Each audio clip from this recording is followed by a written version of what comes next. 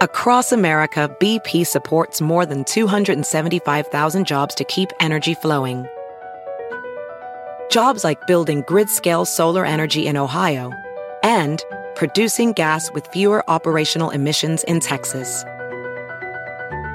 It's and, not or. See what doing both means for energy nationwide at bp.com/investing in America. Everybody in your crew identifies as either Big Mac Burger, McNuggets, or McCrispy Sandwich. But you're the Filet-O-Fish Sandwich all day.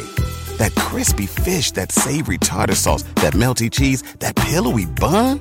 Yeah, you get it. Every time. And if you love the Filet-O-Fish, right now you can catch two of the classics you love for just $6. Limited time only. Price and participation may vary. Cannot be combined with any other offer. Single item at regular price. Ba-da-ba-ba-ba.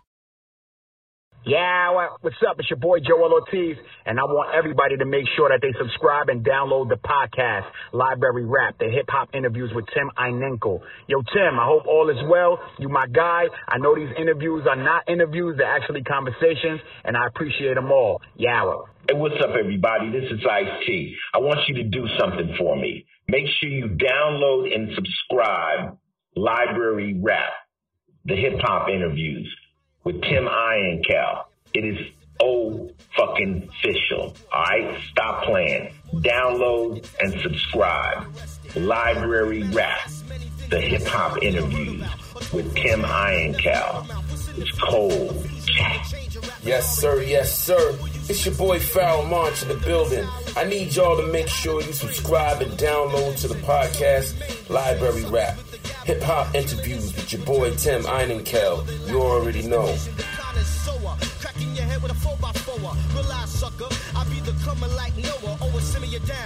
He's dope. He's a genius. He's responsible for one of the greatest albums of all time, Word Life. He's OC, and I want to welcome him to allhiphop.com presents The Library with Tim Einenkel. OC, thank you so much for being here. It's an honor. Thank you. Once again, my friend. Man, what's up, man? What's up? So let's start from, we're both from New York City. I grew up in Washington Heights. You grew up in Brooklyn. Can you take us back to the time when you were growing up in Brooklyn in the 70s and 80s? And what was that like first versus now? But also, when did you become first aware of hip-hop culture and what becomes this amazing movement? Well,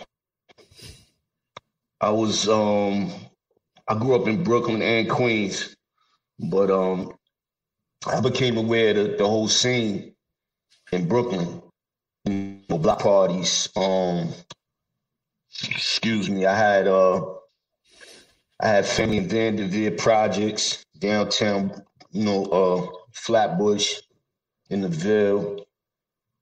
I seen Divine Sounds bring out their system when I was a kid in Bed-Stuy. I was just exposed to it from a kid, from a child, and it always fascinated me, you know what I'm saying? And the thing that fascinated me the most was the second man behind the ropes. And it wasn't, the MC wasn't first. He was the guy that hyped up, the DJ. But I wanted to be that. I wanted to be the guy behind the mic, talking to the people. And it seemed like besides people being fascinated with the DJ playing music, people was more fascinated as well with the guy that had the mic in his hand. And the DJ only introduced guys, from what I saw, and I called as a kid, they only introduced people on the mic. So that was special, so to speak. So you couldn't touch that mic for a DJ if you wasn't, up to par for him. Mm. So when did you start? When did that start happening for you? When did you become the guy with the mic? When did you start writing and kind of knowing you were good at what you were doing? The writing part came later. I was, like I said, I lived in Bushwick, Brooklyn from early 80s, late 70s to early 80s. And then from the, I moved to to Jamaica, Queens in probably 84, 83, 84. And I moved to Southside Jamaica, Queens. And, you know, the music was always with me, but the writing part came when I moved across the street from a big guy at the time whose name was Pharaoh. You know what I'm saying? That's what people come to know him today. And dude was heavy, you know, same demeanor as he has today. You know, the same guy you see today is the same guy I knew in the past when I met him. You know, but he was just a little heavier. And today he's on some in shape shit. You know what I'm saying? But yeah, Pharaoh really introduced me to the art of writing. Yeah, it's funny to think about Pharaoh's going from heavy to thin to heavy. And I think I saw Black Star in concert once in Central Park, and Tell Them Quality has a line where he kind of plays with it, where he goes, getting heavy again, getting fatter again, getting slimmer again, and fatter again, and slimmer again, like Pharaoh Monch. Yeah. Kind of like yeah. I mean, yo, and it's weird, man. Like, you know, this dude, to me, in my mind, he was way better when he was heavier, but it was just a mind thing. I was used to seeing him that way. So, when he really got in shape, you know what I'm saying? I used to mess with him and tell him it affected his MCing, you know, his voice and his. But I was just kidding with him and teasing him because I wasn't used to seeing that transformation. So, you know, over time, he just turned into an Adonis. You know what I'm saying? Like, you know, he got muscles now. Right. Yeah. As opposed to how he used to look. Let's go a little earlier. You eventually linked up with the ITC. What were you doing kind of slightly prior to that? But then how did you cross their paths, and what was that connection like? Well, like I said, Pharaoh lived across the street from me. So, you know, I'm seeing their process of making music. You know, they wasn't even organized at the moment. It was a group called STP, Simply Too Positive, which consisted of him and Prince Pope. And, you know, I was their underling and training. So I'm watching everything go on, you know what I'm saying? And leading up to the moment of when, you know, I did the record Fudge Pudge on their debut album, and their name change, and, you know, the Walt Disney record deal. And, you know, because for people that don't know, they signed to Hollywood Basic, which was a subsidiary of Walt Disney. You know, Walt Disney had a record label. And, you know, they used to just basically tell me, don't sound like them. They used to, you know, scrutinize me over what I sound like, finding my own voice and stuff like that. And this is later on when I met Prince too. But, the process of watching them do what they do and revolutionize a style of MCing and writing, it blew me away. So, you know, obviously being young, I was influenced by them. And I remember them telling me all the time, you know, Prince was more outspoken. So he used to be like, yo, you know, that's whack. Like, you sound like us. You're supposed to have your own voice. Like, don't sound like us. And, yo, that shaped and molded me into having thick skin and basically getting upset to understanding what they meant by that. So, you know, 91 was a debut for me on a record called Fudge Pudge, and the rest is history. When did you think about starting to kind of create a whole album? And, you know, obviously we get one of the greatest albums of all time, Word Life, but when did you think about writing for that? And were you still kind of, I guess, maybe sharing, I don't know, your lyrics with them, or kind of bouncing ideas off of them as you were writing, you know, Word Life? Right. I didn't think about the album at the time because I didn't even see past me. I was doing demos on my own, but I didn't see past me doing what happened after. But it's still like surreal for me. So I mean, if you remember, the first single was called "Who Stole the Last Piece of Chicken." So, it just turned out the second single was Fudge Pudge, and they was shooting a video for it, and I was included, and that's when it started to hit me. That's when I started thinking about, damn, can I do this? Can I really try to do an album? You know what I'm saying? Even though in the back of my mind, probably, I was shooting for that or subconsciously, but I really didn't know. I didn't know what was going to happen. I didn't take it that serious. When you think about the track Time's Up, and Buck Wild has talked about how you see that track, and that's really shows how you are a great songwriter, and a lot of artists don't know that today, how to actually be songwriters. Did you, after you wrote Time's Up, did you feel that way about yourself in terms of, this is the track that's showing how great of a songwriter that I am? Or did you feel that about other maybe records that were on Word Life that maybe are not spoke about as much today? I didn't think about I didn't know what being a great songwriter meant at the time, or, whatever people call it. All I know is Time's Up was the beat. The actual joint was Pharoah's record.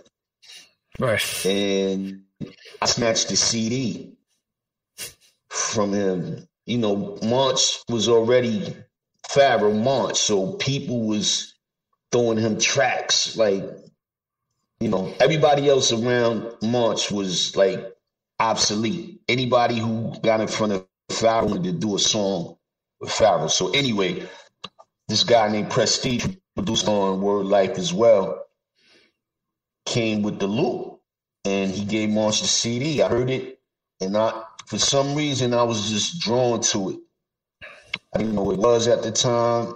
I didn't know the sample at the time, none of that. And it was just like, damn, this is different. Now, here's the key that I did know.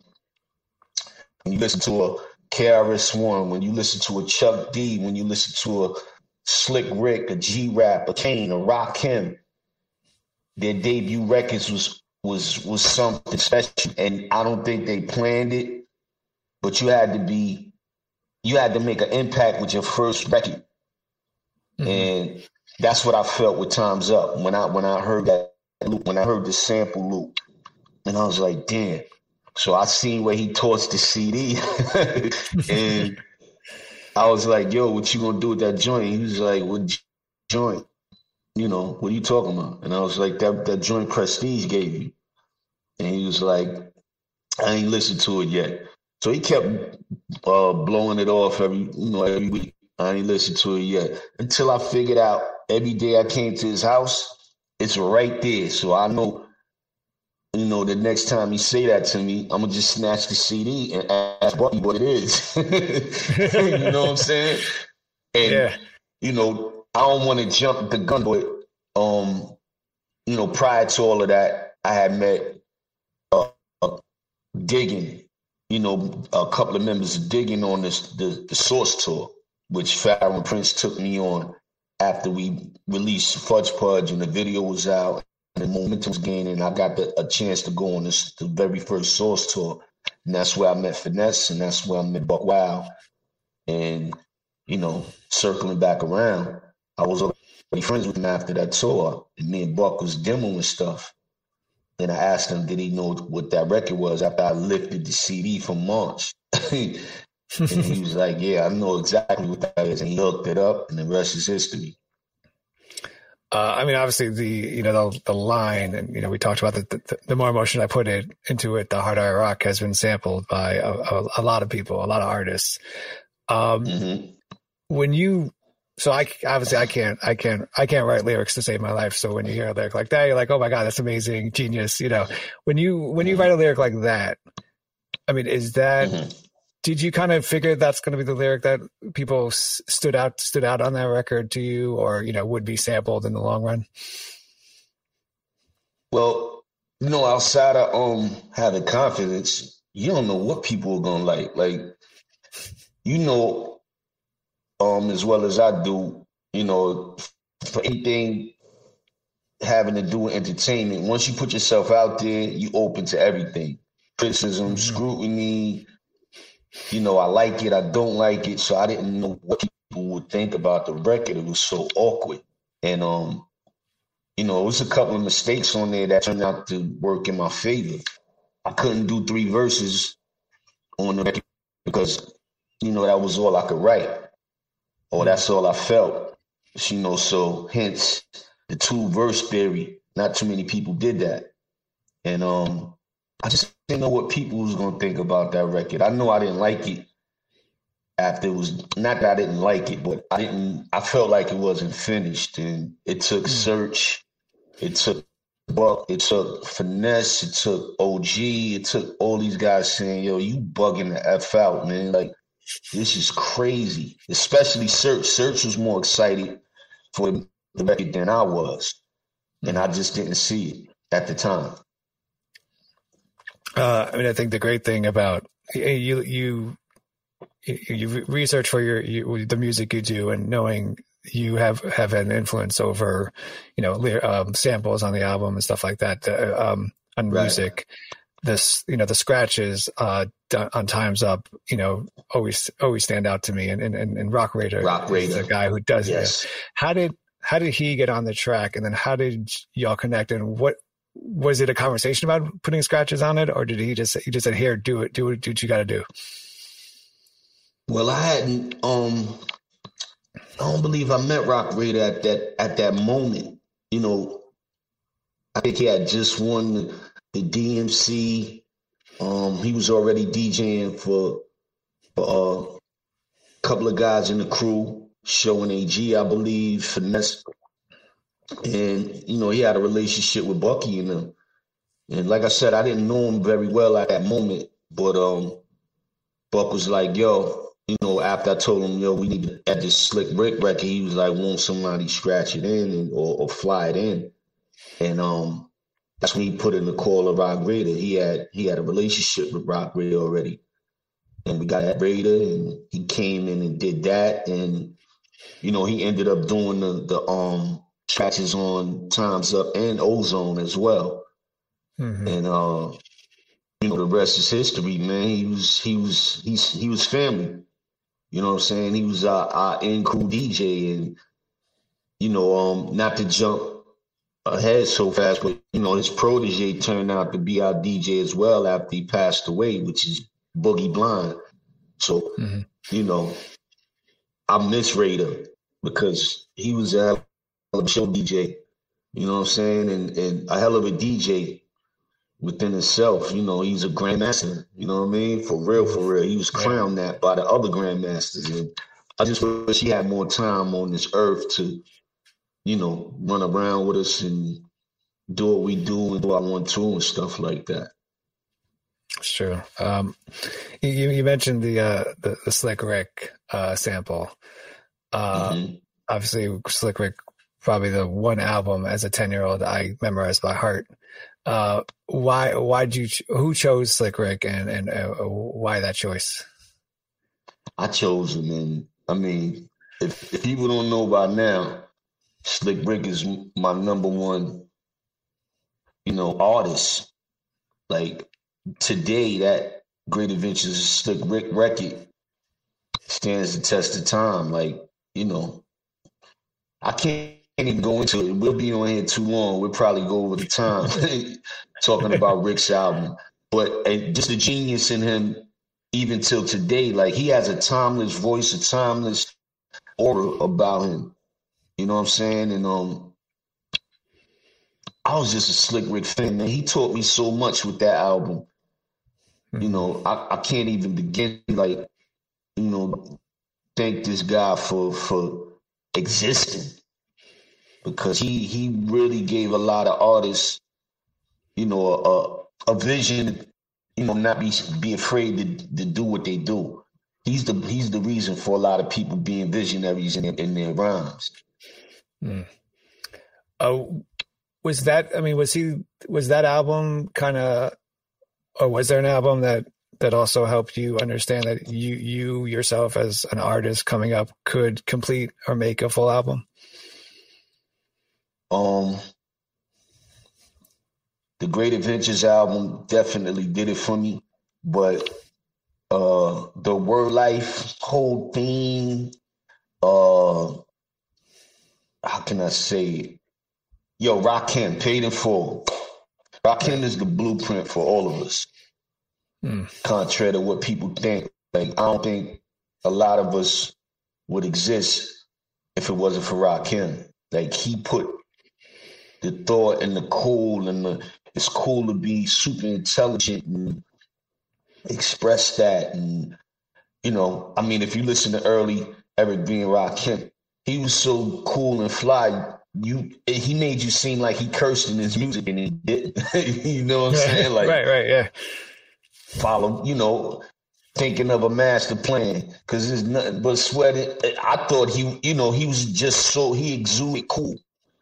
And, you know, OC, Mike Geronimo, Royal Flush, Nas, it's a bunch of us that probably wouldn't, you know, sound the way we sound if dude didn't lay that blueprint down.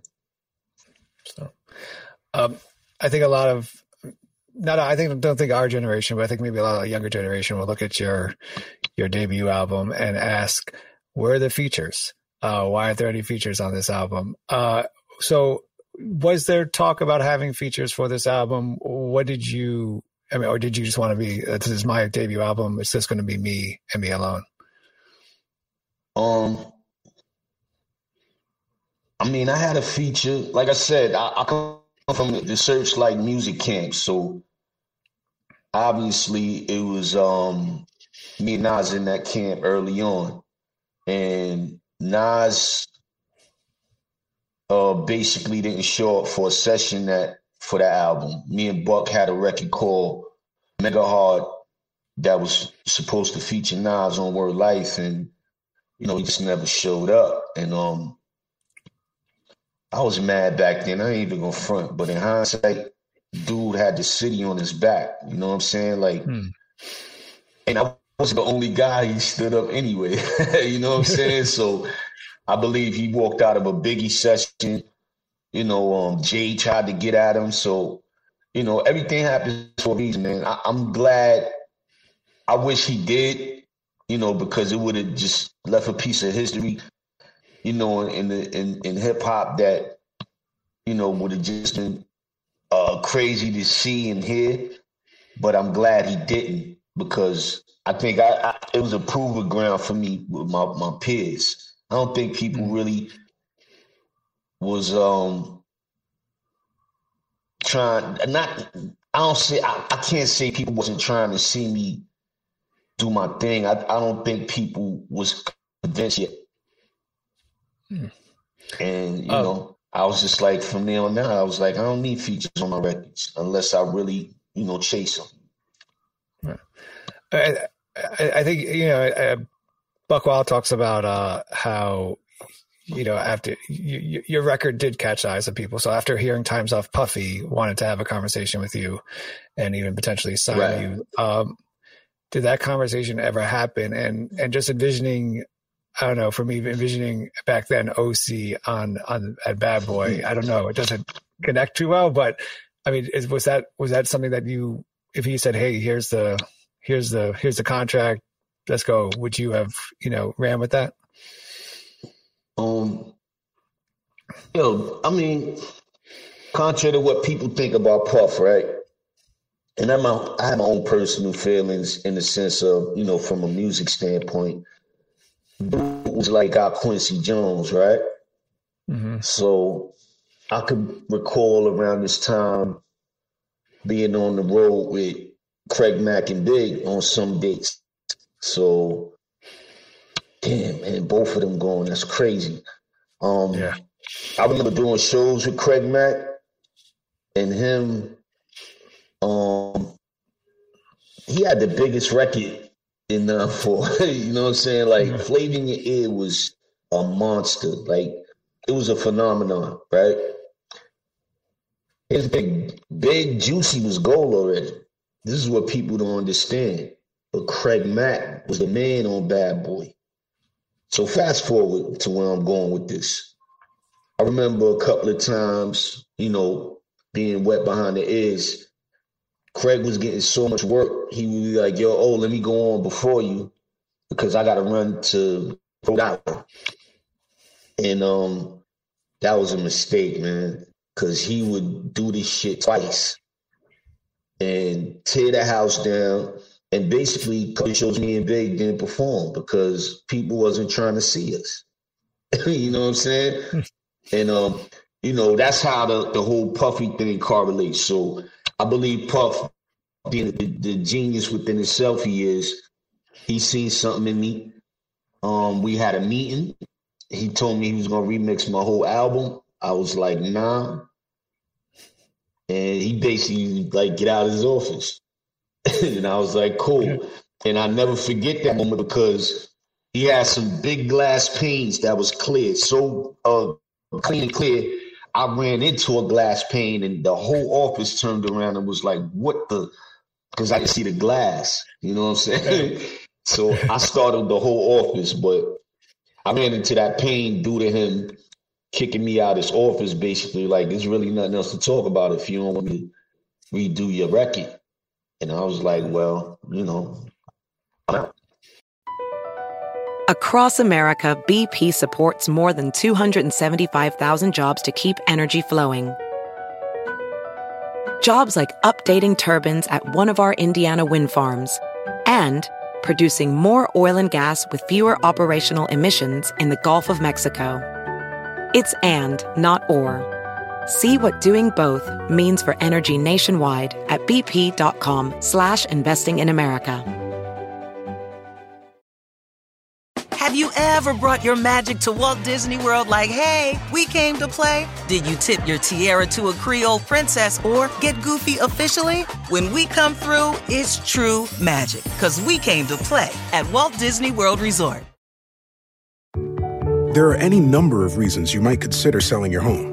To move closer to family, live within a smaller budget, or just wanting a change of scenery. Whatever your reasons, having to figure out all the various housing market trends in your area may not be what you signed up for. That's where an agent who is a Realtor comes in. Realtors have the expertise to help you find the right price and navigate the process to sell your home in a way that's right for you. That's who we are. Realtors are members of the National Association of Realtors. Everybody in your crew identifies as either Big Mac Burger, McNuggets, or McCrispy Sandwich. But you're the Filet-O-Fish Sandwich all day. That crispy fish, that savory tartar sauce, that melty cheese, that pillowy bun. Yeah, you get it. Every time. And if you love the Filet-O-Fish, right now you can catch two of the classics you love for just $6. Limited time only. Price and participation may vary. Cannot be combined with any other offer. Single item at regular price. Ba-da-ba-ba-ba. Were you at that time, were you saying you're not going to remix my record? Did you feel that was more of a negotiation tactic on your end, and with hope that he'd be like, don't worry about it. Okay, we'll sign you anyway. Or was it something else behind it? Yeah, exactly. And in hindsight, I don't think Joe had a super Fat Joe had a super relationship with him yet. But in hindsight, I should have, kept that note to myself when I discussed it with a couple of people and then got back to him. You know what I'm saying? But, at the end of the day, it wasn't destined for me to be over here. That's all that was. And I'm glad, it was a learning experience, to sit in front of a guy like that. And, the rest is just like whatever. I mean, you talked about the 94 class, and obviously there's Biggie, there's you, there's J. Rule, there's Raekwon, Ghostface, all these, the late Big L. You have all these. Big L. Well, first, what is it about this class that, what's in the water that you guys are drinking that kind of made this class happen? And do you think 94 was maybe possibly the best hip hop class ever in hip hop? I don't know. 94, 95 was two years that was just hell up in Harlem. Like it, I don't know what was going on. You got to look back prior to 94. Redman, Wu. I mean, just Wu as a whole, not when they started branching off yet. You had so many dudes on the West Coast. You had Dre and Snoop. You had, it'll never be a class like that. Right. And I'm not knocking the young dudes or the young people, but yeah, it was something in the water. You had producers. It produced so many, not beat makers, but producers that's iconic today. Think about that. And, my crew is part of that. As far as a lot of the music that people hear from early 90s, mid 90s into the late 2000s is you dancing to digging music or remixes. That's the hell of a thing. Like I can say that now. Like damn, like we was a big part of it. Category 5 as it flows through the MIDI. I shows no pity. Hurricane winds, churning up fear. Board up your houses, brace for what's here. 120 mile winds with strength and gusto. Batten down the hatches, asking what in the fuck for. Windmills signaling the eye of the storm. Touchdown, tearing shit up. Winds beyond north. What's good, y'all? This is Breeze Brewing from the Mighty Juggernauts. And make sure you subscribe and download the podcast, Library Rap, the hip-hop interviews with Tim Einenkel. Hip-hop journalism on the highest level. Empire stood, dire consequences. Reality sharp as barbed wire fences. Flow with a vengeance. Across America, BP supports more than 275,000 jobs to keep energy flowing. Jobs like updating turbines at one of our Indiana wind farms and producing more oil and gas with fewer operational emissions in the Gulf of Mexico. It's and, not or. See what doing both means for energy nationwide at bp.com/investing in America. Everybody in your crew identifies as either Big Mac Burger, McNuggets, or McCrispy Sandwich. But you're the Filet-O-Fish Sandwich all day. That crispy fish, that savory tartar sauce, that melty cheese, that pillowy bun. Yeah, you get it.